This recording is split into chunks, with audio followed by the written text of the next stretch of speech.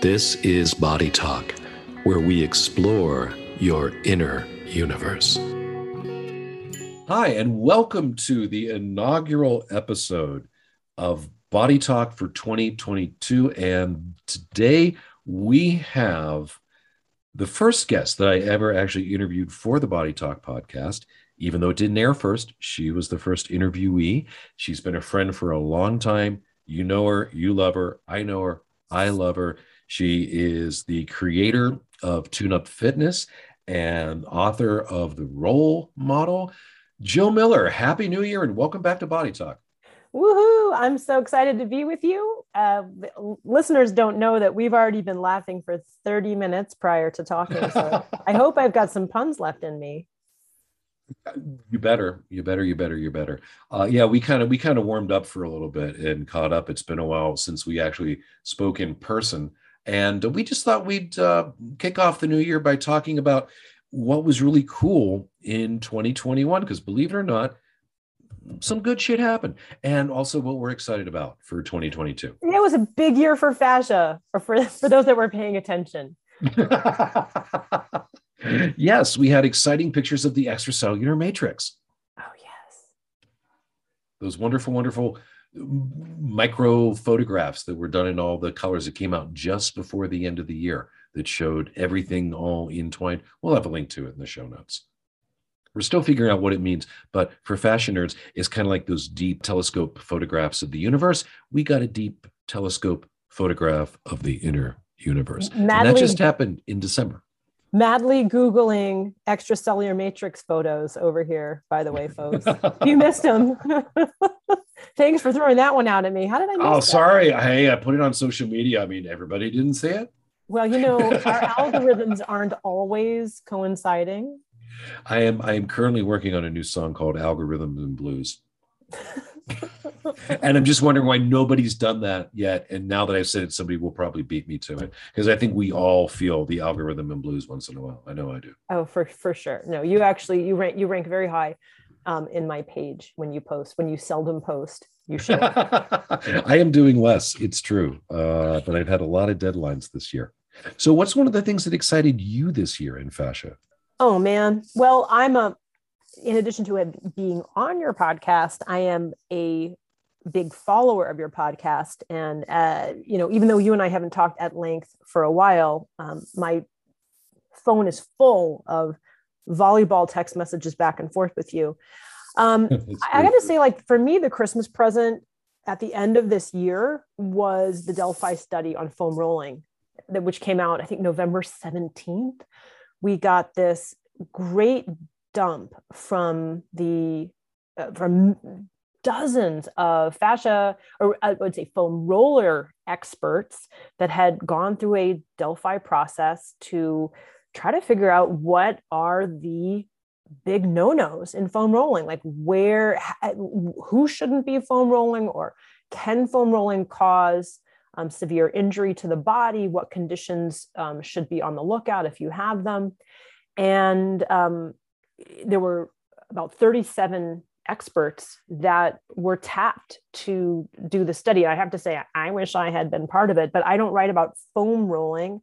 I'm a ball person, and specifically a soft ball person, although I have written about foam rolling in your book. And that's why I have a lot of softball questions here for you later on in the pod today, Joe. Oh, very good. I can take them. All right. So I got the first score on the pun contest. I'm keeping track here. But let's not get you off track. So why don't you explain what the big deal is for a Delphi study as opposed to a regular study? Because some of our listeners might not know. Well, they had to scour all publications on all research done on foam rolling. And by the way, foam rolling or self-myofascial release has only been in the research log since 1990. So we're talking really 32 years of research on self-myofascial release as a thing. And so the leaders of this study, basically they were trying to source out people who had written papers on foam rolling or had co-authored papers on foam rolling. And they came up with ultimately more than 37 people, but 37 experts ended up going through this process where they were presented with dozens and dozens of different pathologies or conditions of the human body, and basically rated them on whether they thought those type of conditions should never use a foam roller, or whether they should have caution around using a foam roller. And it got whittled down through 3 rounds on these conditions. And ultimately they landed on only 6 things. And by the way, on these 6 things, 2 of them were contraindications, never roll. And then 4 of them were cautions, caution, yellow flag.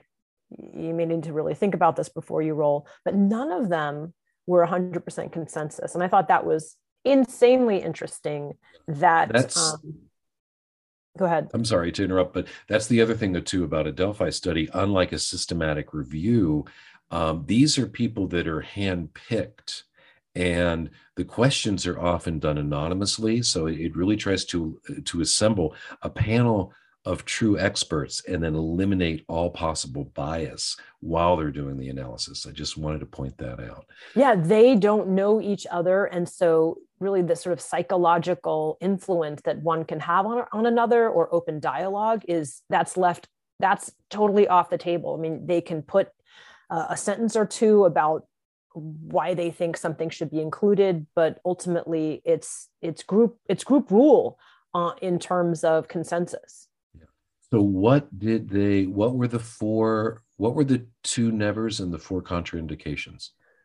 So this is for foam rolling. And I just want to keep re-emphasizing that this is about the tool of a foam roller, not to be confused with balls, not to be confused with a vibrating tool. But I think potentially there's probably some really good guardrails here that all self-myofascial release applicators should really listen to in a big way. So the contraindications are, number 1, open wounds. Don't foam roll over an open wound.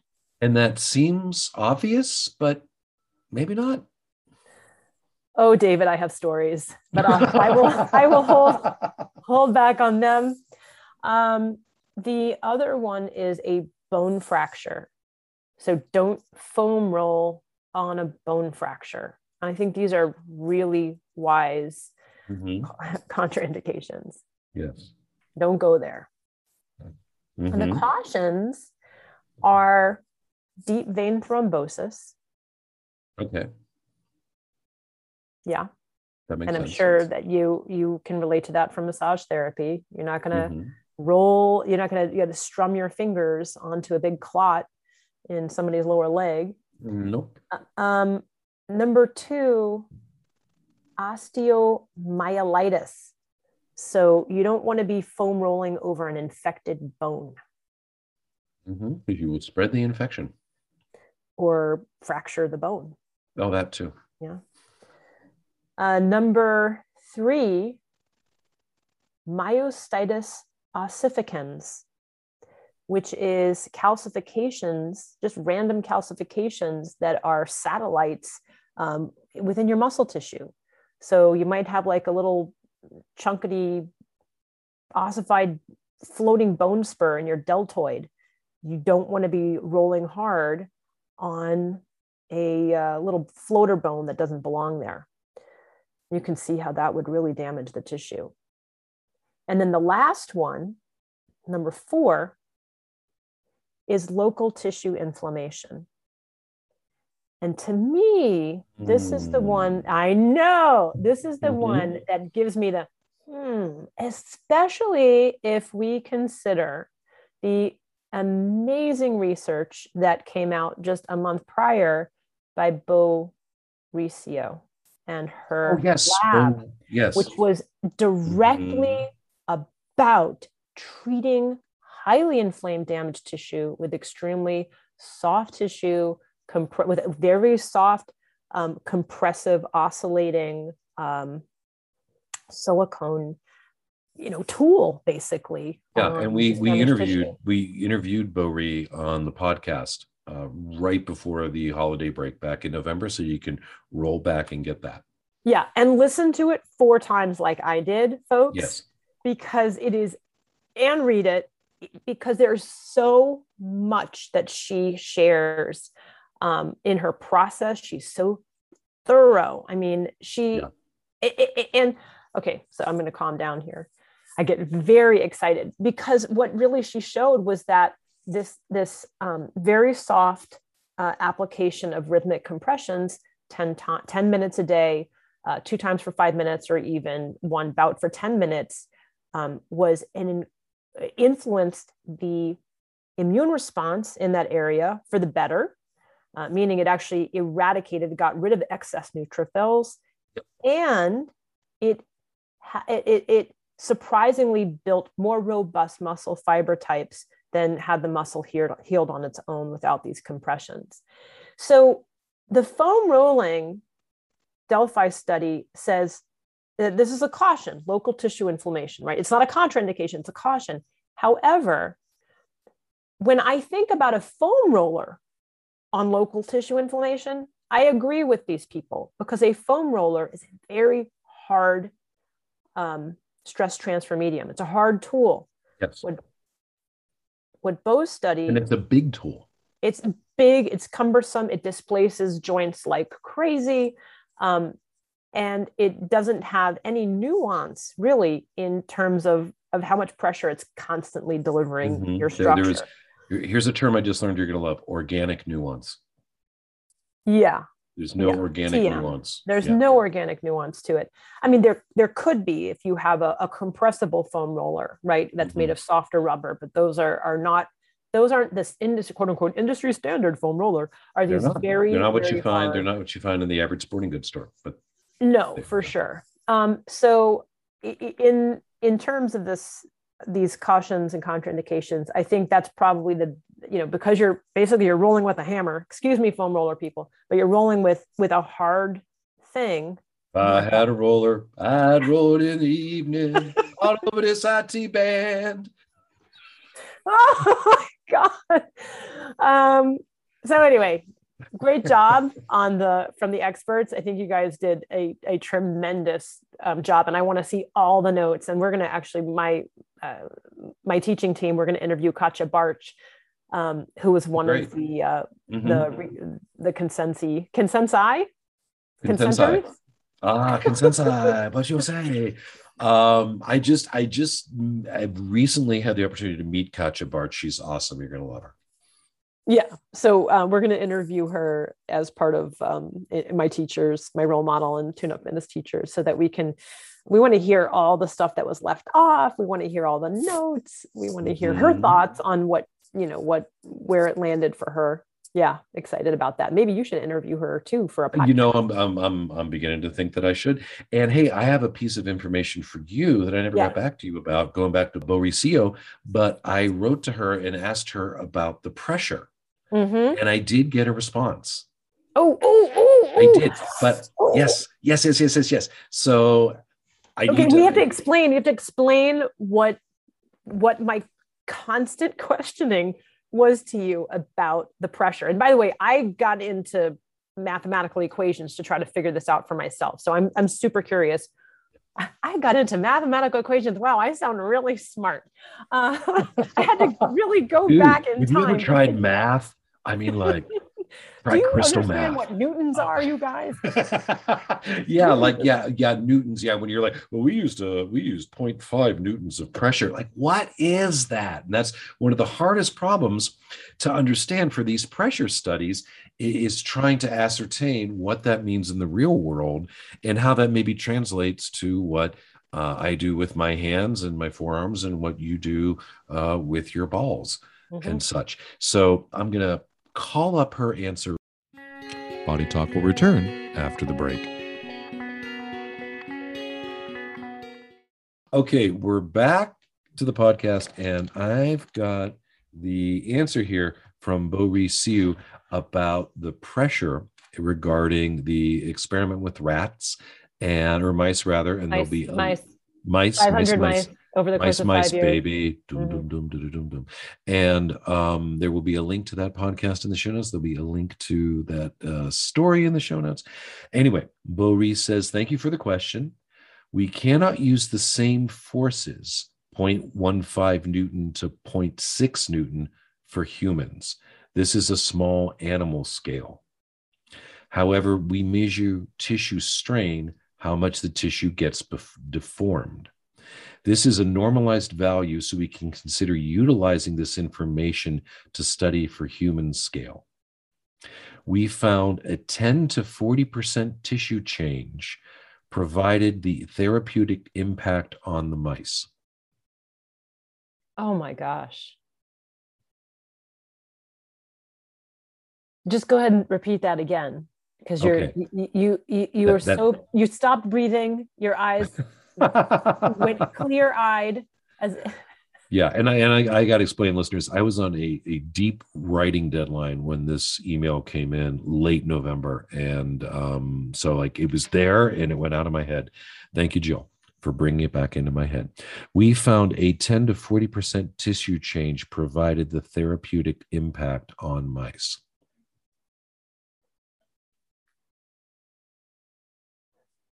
So that's more than significant. That's like ultra significant. that's I can't even pronounce the word significant. It's so significant. Okay, and you also asked about the licking behaviors. Okay, but I'm curious. So I guess what I would love for her to then mathematically conjure for us is then what would be the analogous forces and tissue change. Like tell us about the deformation parameters that you would look for in a human if we, orders of magnitude bigger because we're human. That'd be my next question for her. She'd probably be really annoyed by that. She's like, I don't know, I don't study humans. But she wants to take it there, and she's trying to work with people who do want to take it there. Okay, cool. So here's my anterior tibialis. I'll hand it over to her. Let's see what we get. That's exciting. It's everything I ever wanted to hear. That's a big change. And go ahead. So what does that suggest to you? So what does that suggest to you before we move on to the next bit? When you hear that, what does that suggest? Well, the readers should, and the listeners, I just want to reacquaint them. The tips of the little robot squeezers that were compressing these mice anterior tibialis were like softer than gummy bear texture. Yep. Like really soft. And I think when I did the Newton math, it's about the amount of pressure. If you laid a pencil eraser, not the big rectangles that you use after you've used up the eraser tip on a pencil, but if you put a pencil eraser, a full one, into your hand, or maybe two of them, the amount of pressure those top of pencil erasers would exert into your hand, right? You have to extract it away from the pencil because you can't really get those freestanding, but that's about the amount of pressure that was going into these anterior tibs. Okay. But you have to think of that relative to a little mice anterior tib and not your own. So you have the soft gummy bear, extra soft gummy bear that is exerting the amount of a pencil eraser or two into your body compressively over the course of 5 minutes, twice a day. It resulted into somewhere between 10 and 40% tissue change. I just want to cry. I can see that. It's like, Jill's going to cry. Jill is going to cry. It's overwhelming. You're allowed. You're allowed. And they gave the mice some cheese afterwards, like a really good brie or something. Yeah, I don't know about that. But they were very. I could tell that Boeree was very. They try to take good care of these mice because they have to stress them and then they have to make them feel better, and it's very.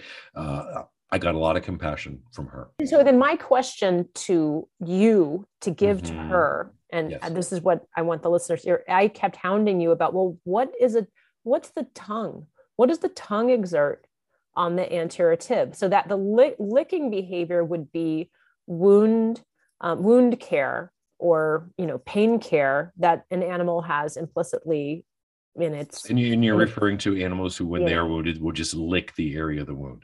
Yes, until, of course, the licking then creates a secondary infection, and then that's a problem. But the actual tongue and the stroking, like the rhythmic stroking, that obviously has a therapeutic effect on the damaged tissue. And so I'm just super curious about that. Well, here's what she said. Okay. We also noticed the licking behaviors, yet we are not sure if the degree of mechanical cues from licking is enough to be translated into the tissue underneath the skin. So she thinks it's just sort of moving superficial fascia, but it's not. I don't know. I sent her a copy of my book, so maybe when I follow up, she will have read it and she'll have some other ideas. Well, I don't pet mice, and so I actually don't know how loose their fur skin, sliding layer is. But I mean, I watch my dog lick, and I mean, it's not like I'm measuring the tissue deformation, but I don't think Haley's lick is only skimming the surface. I mean, there's pressure, but the tongues are strong. Yeah, I don't know how strong a mouse tongue is. I did have the opportunity to dissect a freshly euthanized rat. And when I say fresh, I mean still warm. And getting through the skin layer was the hardest bit. It was so much more amazingly tough than getting through the skin on a human cadaver. I mean, I really was, I was afraid if I used too much force, I was going to destroy the specimen. But that was like the kind of force I had to use to get through the skin layer. Right. So I mean, we're not how a rat translates to a mouse, I don't know, but that's my experience. But anyway, we now have those questions answered, and we have further questions, which I will be happy to see if I can facilitate more answers for. I need a tongue scientist. Is there a tonguologist? Probably not an ENT, because they're not going to be like into the fascia stuff as much as we are. Well, we had two groups, the licked group and the non-licked group. So I don't see this getting NIH funding, even though there's a lot of money they're pouring into myofascial studies right now. They're looking for biomarkers. So if you can team up with somebody who can find biomarkers, biomarkers, markers like this. I'll just send some really good bourbon. Okay. We'll get I think that would be bribing the panel, but we can try it and see. I'm just doing wordplay on the word liquor. So I know you are. it didn't work for me. Okay. It didn't work for me. Okay. I'm a tough audience, but don't take it personally. So, hey, if you click on the link in your chat box, you'll see the picture of the extracellular matrix. I did. It's absolutely gorgeous. Yeah, it is absolutely gorgeous. And it's it is one of those photographs where, what am I really looking at here? And it's a mouse forelimb, because here we are back to the mice, located near a bone called the humerus. It was labeled for a protein found in the ECM, laminin, that undergirds the tissues and gives them mechanical and biomechanical support. And then this is more confocal scans. So confocal, if that name is familiar, that goes back to the research that Neil Thies did involving the confocal microscope and the tissue specimens that showed that these hard collagen walls between structures were not hard collagen walls, but actually fluid-filled spaces, because we changed the instrument that we were looking at. From, what was that, 2 years ago, 3 years ago now? Yeah.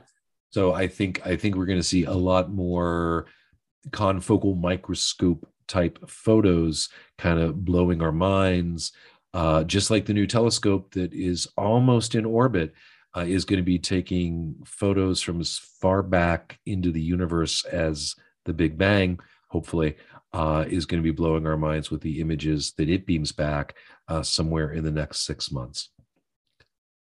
That's okay. It's not body talk, but the deployment of the James Webb Space Telescope, that was also one of my highlights for 2021. Oh, yeah. Absolutely. That gold mirror. Mm-hmm. Were you just on the edge of your seat, like unable to sleep until the last panels were able to open? Well, yeah. And there were 147 moving parts that had to move perfectly to get all those panels into the right position. Oh. And it's going to be in orbit 1,000,000 miles away from the Earth? And I asked Siri. Let's do it right now, as a matter of fact. Hey, Siri, how far is 1,000,000 miles? 1,000,000 miles is 5,280,000,000 feet. So that kind of helps and doesn't help, but 5.2 billion feet. So you can imagine how long it would take to walk 5.2 billion feet.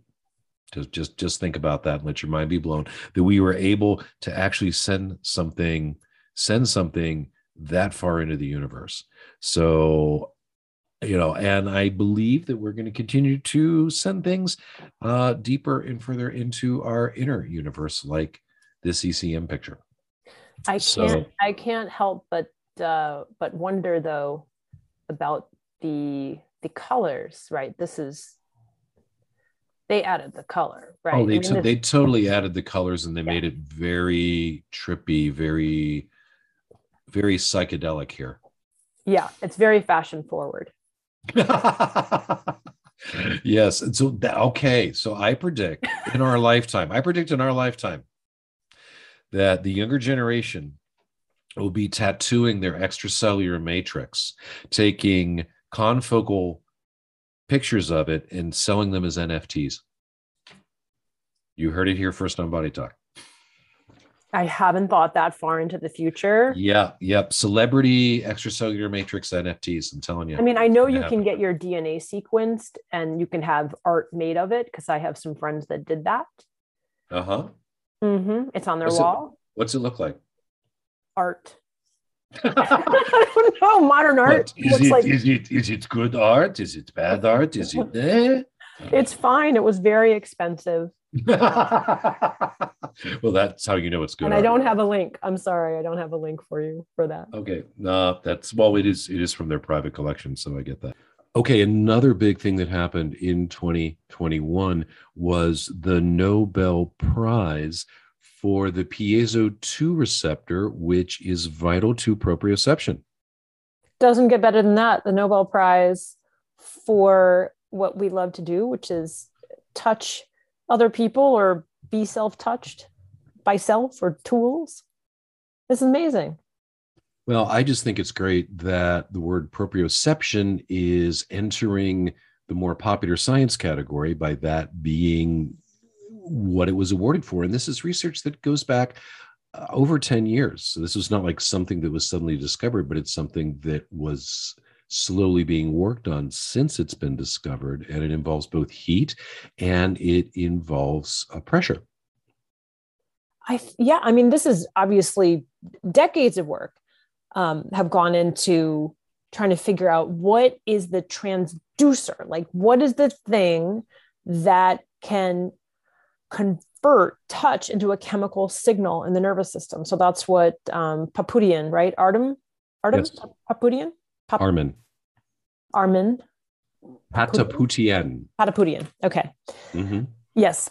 Was after, and he figured out that there is a protein channel that it's a protein molecule that's part of the principal mechanotransduction channel for proprioception.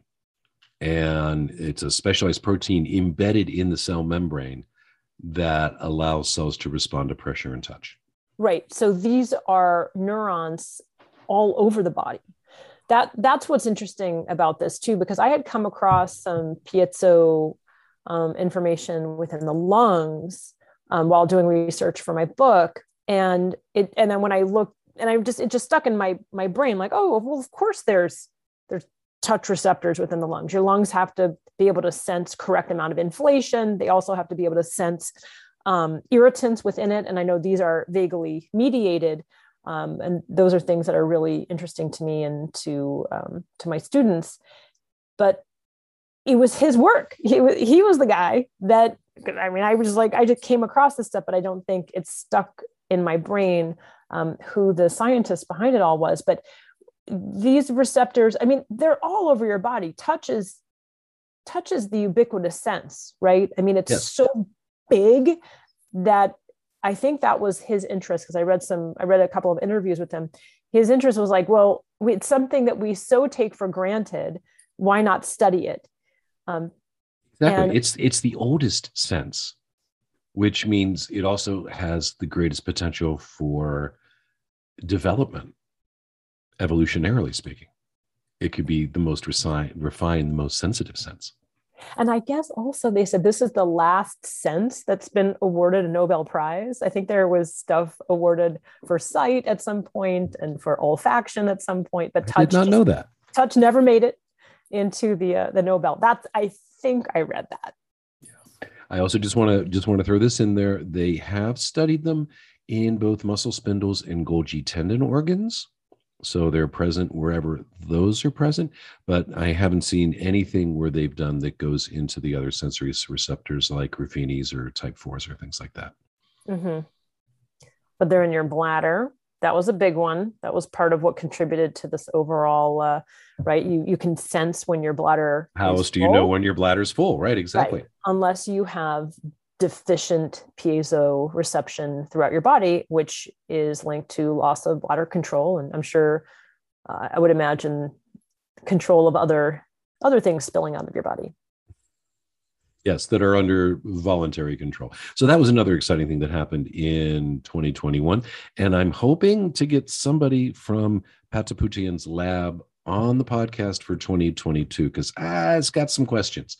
And they were a little bit busy when I emailed them when the news broke. They were a little occupied at the time. So I think waiting a few months and getting back to them. So hopefully that'll be something coming down the pike sometime in the first half of 2022 on Body Talk.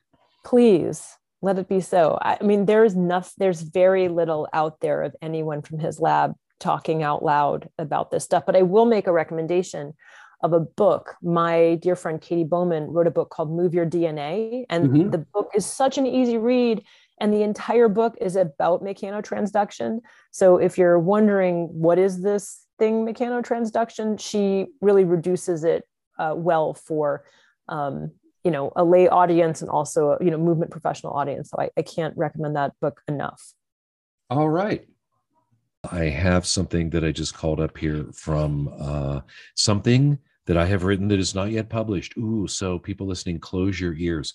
So, all right. So Armand Patapoutian won his Nobel for the discovery of a pressure-sensitive ion channel, that's piezo-2, and it's essential to how cells respond to touch and the principal mechanotransduction channel for proprioception is this piezo-2 receptor.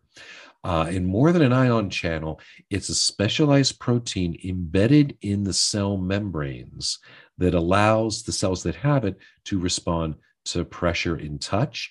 And this was the piece I remembered, but specifically here, it specific to muscle spindles and Golgi tendon organs. So those are the areas that they've been studying these piezo-2 receptors and this piezo-2 molecule. And we know that people with scoliosis seem to be deficient in this piezo-2 molecule. Right. So there is something, there's as always, a lot of these discoveries yield even more questions. Also, to keep the theme of this podcast going, the lack of piezo-2 has been shown to create, and this is a quote from the paper, extremely uncoordinated movements in mice. So speaking of touch, one of the other things that got me really excited and kept me really busy in 2021 was the International Consortium on Manual Therapies, which is the first attempt to herd the cats of manual therapy, get them out of their silos, because yes, cats live in silos, get them out of their silos and conversing, collaborating, and discussing where we overlap and where we're unique. And my colleagues and I, my colleagues being the previously mentioned Katja Barsh, Arab Jacobson, Vaclav Kremen, and the wonderful Bernie Landels from the structural integration side of things, have been working with equally awesome teams of osteopaths, chiropractors, massage therapists, and physical therapists, trying to define what it is that we do, why we think what we do works, and what the science actually says. We've been working towards this for 2 years now. And we're going to have our first conference in May. It was supposed to be in person in Phoenix, but the decision has been made to make it a virtual conference, much to my disappointment. But given where we're at right now, on the 10th of January, I would have a hard time arguing to do it differently. Really bummed to hear about the virtualness of the massage conference. Yeah, I am too. I had it in my calendar to go. Yeah, it's let me be. It's not a massage conference. It's a manual therapy conference. So it's going to. Yeah, no, that's okay. That's okay. So there are 5 different disciplines being represented, massage therapy being one, physical therapy being another, chiropractic, osteopathy, and structural integration. And we're all, I got to tell you, we all generally enjoy each other. There's somewhere between 2 and 3 dozen of us, working on this, trying to put these therapies. So as a representative of the structural integrators, me and my group, we're trying to explain in as clear scientific medical language as possible what it is we do with our hands, why we think what we do works, and what the science says. And that's a separate review on that thing. And all the professions are doing that. And then we have to explain it to the other professions, and they get to go, yeah, that's good. Yeah, that doesn't make sense to me. Try again. So it's a very chewy process. And we're forming something that we hope is going to continue on for a very, very, very long time, because once we can get these things better defined, standardized, then it becomes easier to study them and improve outcomes and legitimacy and a lot of things. So it's really difficult but exciting work. And I'm disappointed it's not going to be in person either. However, what's going to be really cool about this is we're going to be utilizing the latest in fake conference technology, and it's called Gather.town. So it's going to be Zoom. It's going to be Zoom, but Gather.town allows us to build a virtual conference space, and you get a little 16-bit character like a video game from the 90s that you go waka waka waka waka waka waka waka, and you can walk around. You can go into the vendor rooms, you can go into the main conference hall, you can go into the breakout rooms. You have a little avatar. If you bump into someone else, your names flash up. You can hit a button, immediately start a conversation with this other person.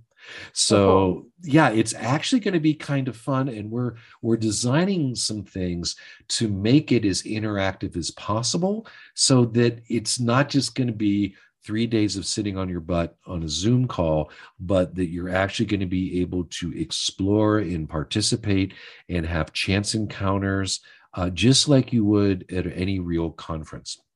And I'm actually really, really excited that we're going to go in that direction, utilizing this digital platform, because I think it's going to be a lot more fun for everybody. So that's the silver lining. I mean, I had a chance to teach finally in person in December. I taught my role model method training down in Orange County with a group of people who'd flown in from all over the place to attend. And that was the first time in 2 years?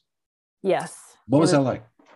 It was scintillating energetically for me.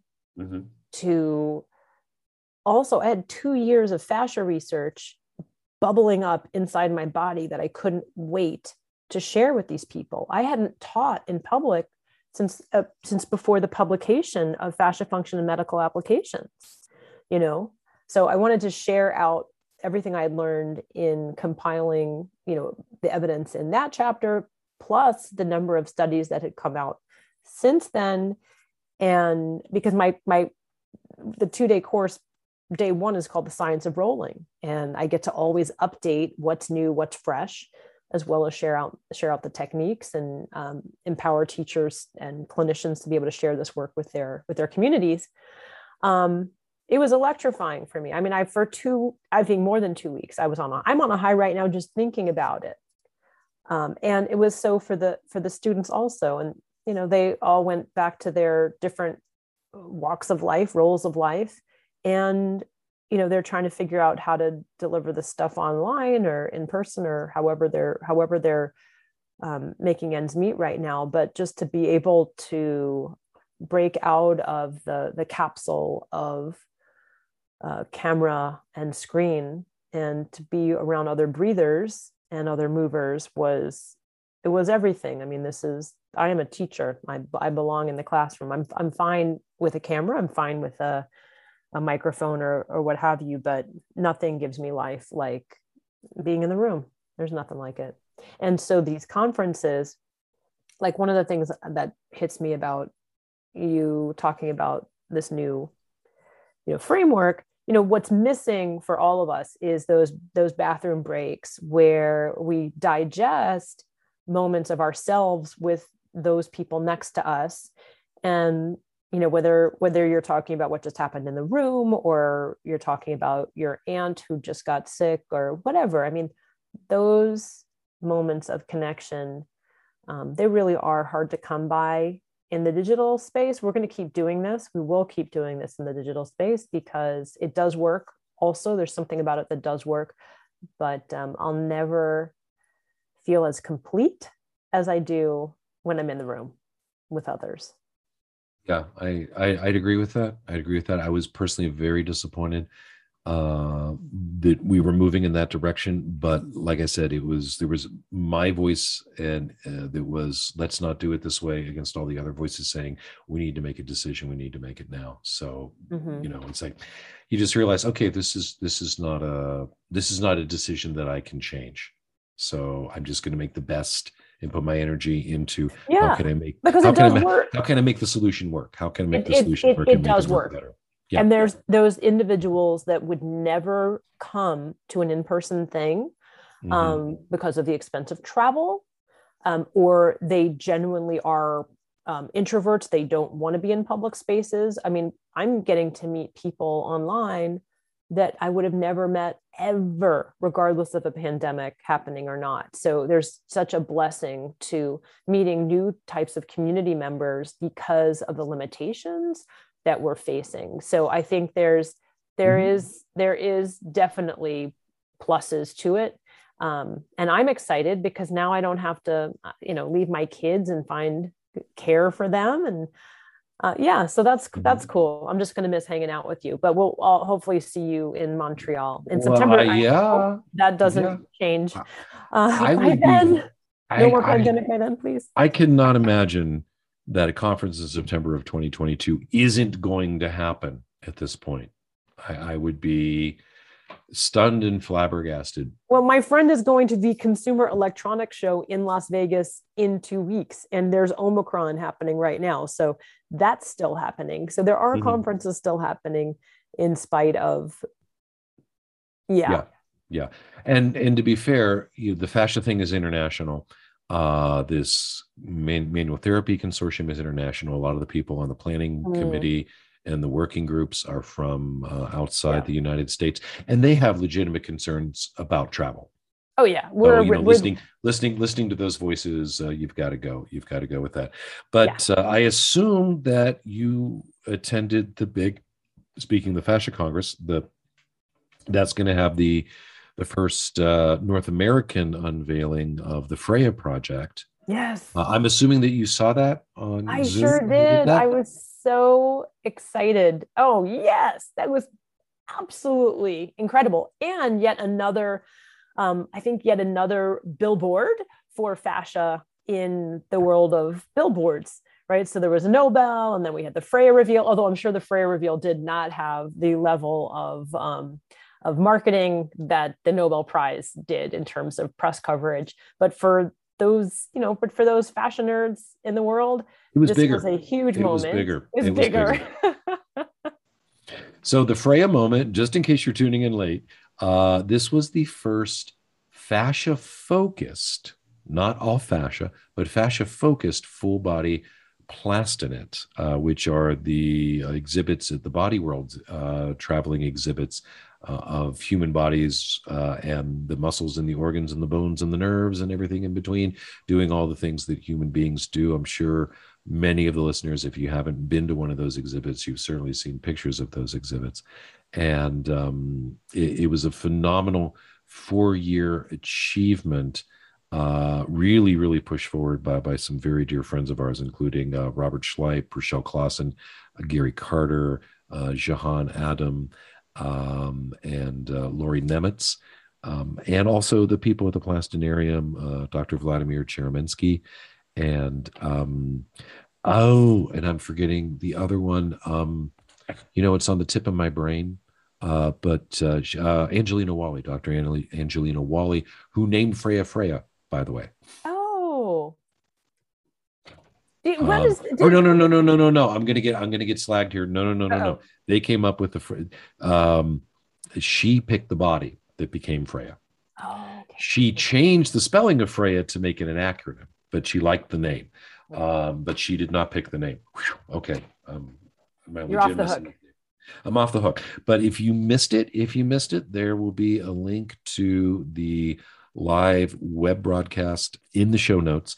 It was the day before Thanksgiving, so I'll understand if you were too busy to tune in, but Jill and I both tuned in, and I was high from days from that. And I think they're looking to do another one. I just saw a Facebook post that they're taking applications for yet another fascia project to happen at the Planetarium, because I guess the big management there really liked it, and so they're looking to do another one. They basically fell in love with it, and Freya is now, even though she'll be traveling to Montreal, she is going to be part of the permanent exhibit in Berlin, and there's a whole fascia section now in Berlin where Freya is the showcase, but they have made it part of the permanent exhibit in Berlin. So they want more of these things. And yes, we don't know. I think we're going to find out this week, by the time the podcast airs, if that dissection in Germany is going to happen or if it's going to have to get postponed. But yes, they had some people drop out. That's why there's, for travel reasons, and that's why there's some openings now to be part of the crew. But you have to come in having some skills. Right. So you have to have, I think, 36 hours of lab work in your back pocket. I mean, I've got 36 lab hours in my back pocket, but that's from the most recent one was 10 years ago. So it's like, I'm not your guy. It's like it's like that was a long This is like time the Delphi. This is like the Delphi outreach to do fascia models. Like we had the Delphi outreach for the foam roller study. Now they're looking for experts who have enough lab experience to be able to be able to do the next model. But yeah, that makes sense that they also, because they have so many road shows, they probably want to have other fascia exhibits in their traveling shows as well. That would make sense to me. Yeah, and it takes a lot to make these. What else are you excited about? What else you got coming up, cooking up for 2022, Joe?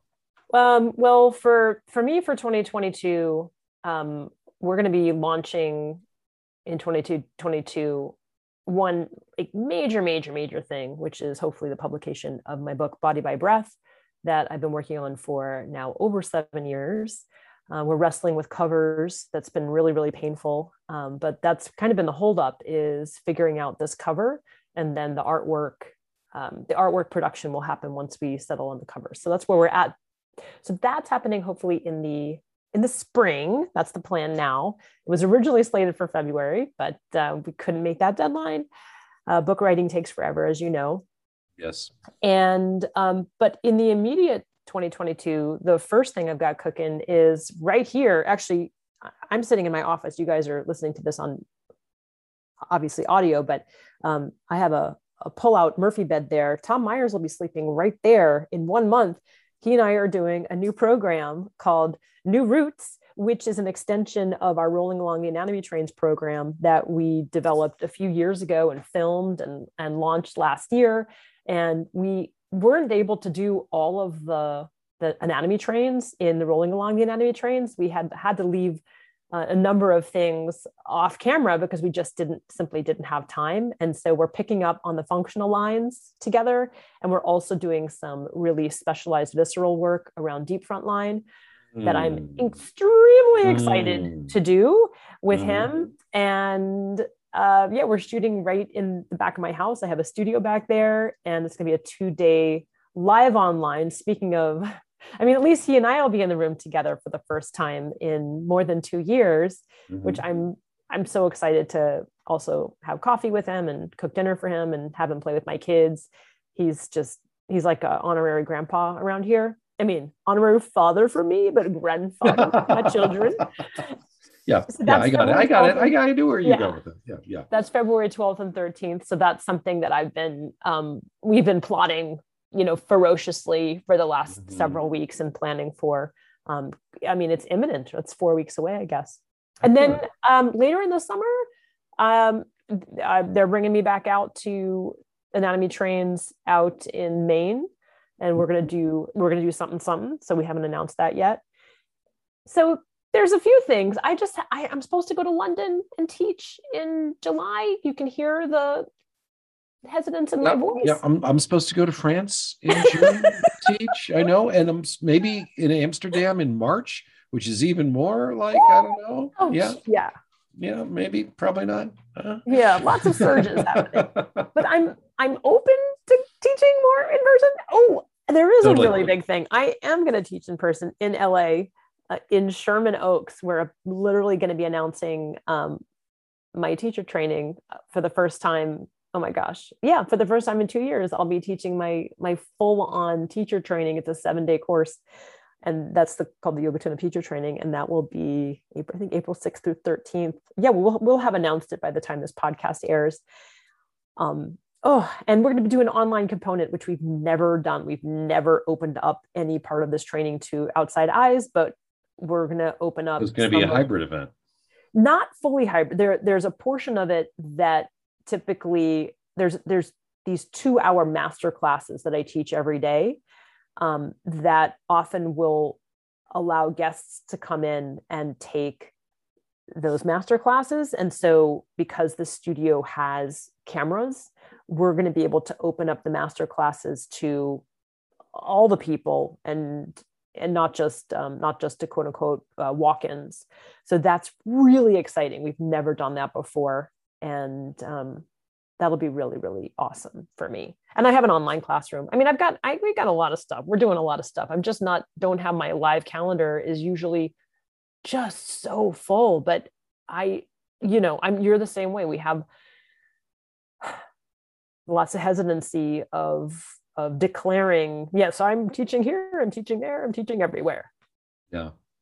It's also a good reason to never say no to anything, because you never know what's going to happen and what might fall through along the way. And I think we've all learned that a lot in the last. We have to say yes to everything now? Wait, what? Wait. I've learned not to overbook my schedule or overload myself, but to say yes to things, because some of the things you say yes to may not happen because of, whether it's a case like this with these other researcher potential writers, or with COVID tubing things, or what somebody decides to do in one country versus what's going to happen here in the United States, what's possible and what isn't possible. I mean, once you're committed, you're committed. You can't make more time if you don't have it. But I'm just speaking in the bigger picture of, a lot of times, when I think about the things, my successes, and I look at how many things weren't successful, it wasn't necessarily that they weren't successful. It's just that the circumstances weren't right, and they didn't quite happen, because life is just that way sometimes. Doesn't make it a failure just because it didn't happen. Sometimes that's just life. Yeah, for sure. And I certainly have invited some collaborations, and we've had, many conversations about projects with a number of different colleagues. And I don't feel like anything's on the back burner. It's just everybody has to have the time and the resources to be able to press go on any given project. And there is one very, very dear project that I'm really looking forward to doing. And I just when am I going to get to do this with this person? Because we've got it outlined, we have it shaped, we have the same intention, but it's when is the time going to allow that to be the one? I got a few of those too. I also have another book that I don't even want to say exists, but it does. And it's, I want to do that book too. I got one of those. I can't talk about just yet. I will later this year. I have a children's book. No. That is, yeah, I do. So I'm just looking for the illustrator. So yeah, there's stuff, and maybe it'll happen, maybe it won't. I don't know, but we're gonna see. We're gonna find out. Okay. When we hang up, I have questions for you. I mean, when we hang up on the podcast, not hang up on each other. Yeah. I hope we never hang up on each other, Jill. But I'm hung up on you. Oh. And someday we will make music together too. We have talked about I saw that guitar in the background and I was wondering, it's like, do you play too? I did not know that. Oh no, those are my husband's guitars, but I sing, and I'm finally singing again. I've retrained my voice in pop methods after letting it go dormant for decades as a Broadway opera person. That's true. Yeah. Somebody is trying to get me. There's going to be the Fascia Illuminated, which is a 90-minute talent show review at the Fascia Congress. I saw that. But did you see the application? Did you see the application? I didn't, because it's heinous. Is it you have to have like an abstract and all yes, and you need to give like, here's references. 3 aspects of how it relates to fascia, and here's a video of my previous work, and and it's just like I've had to do I've applied to academic conferences that were less rigorous than this thing to get up and sing a song for 4 minutes, Oh, I didn't realize there were so many barriers to entry. I mean, I just think they should make it an open mic night. I really do. Agreed. Well, we can do an open mic. We can hold court in the bar and or whatever. Well, yeah. We just need somebody to bring a guitar, because trying to bring a guitar from Pittsburgh to Montreal on airlines, I just don't even want to think about that right now. Robert has a travel guitar. You don't have a travel guitar? I have a travel one that's interesting because it doesn't have a pickup though. But it works. When I travel here in the States, I have to argue with the people at the gate and insist that it will fit into the overhead because it's designed that way. When I travel in Europe, they say, "Oh, you're a musician. You can board early." Oh, wow. Oh, yeah. It's so much nicer. It's so much nicer. I get stopped because of my balls all the time at TSA. So I understand your pain. If you don't understand what I'm talking about, to those that are listening, some of you do know because you might be students of mine or you use the role model balls. You'll always get pulled over at TSA if you don't declare your balls ahead of time. You have to declare your balls ahead of time and reveal them, because they're called repeaters. When there's many objects, that these are dense rubber, and so they're going to come back on the screen and look like they don't look like massage tools. Okay, they look like something threatening. So you should. They can't see through them, and they're kind of dense. Yeah, I put mine in my suitcase. I don't put them in my carry-on. Oh, interesting. I travel with them in my carry-on, so I can use them in the seat of the airplane. I knew you were going to say that.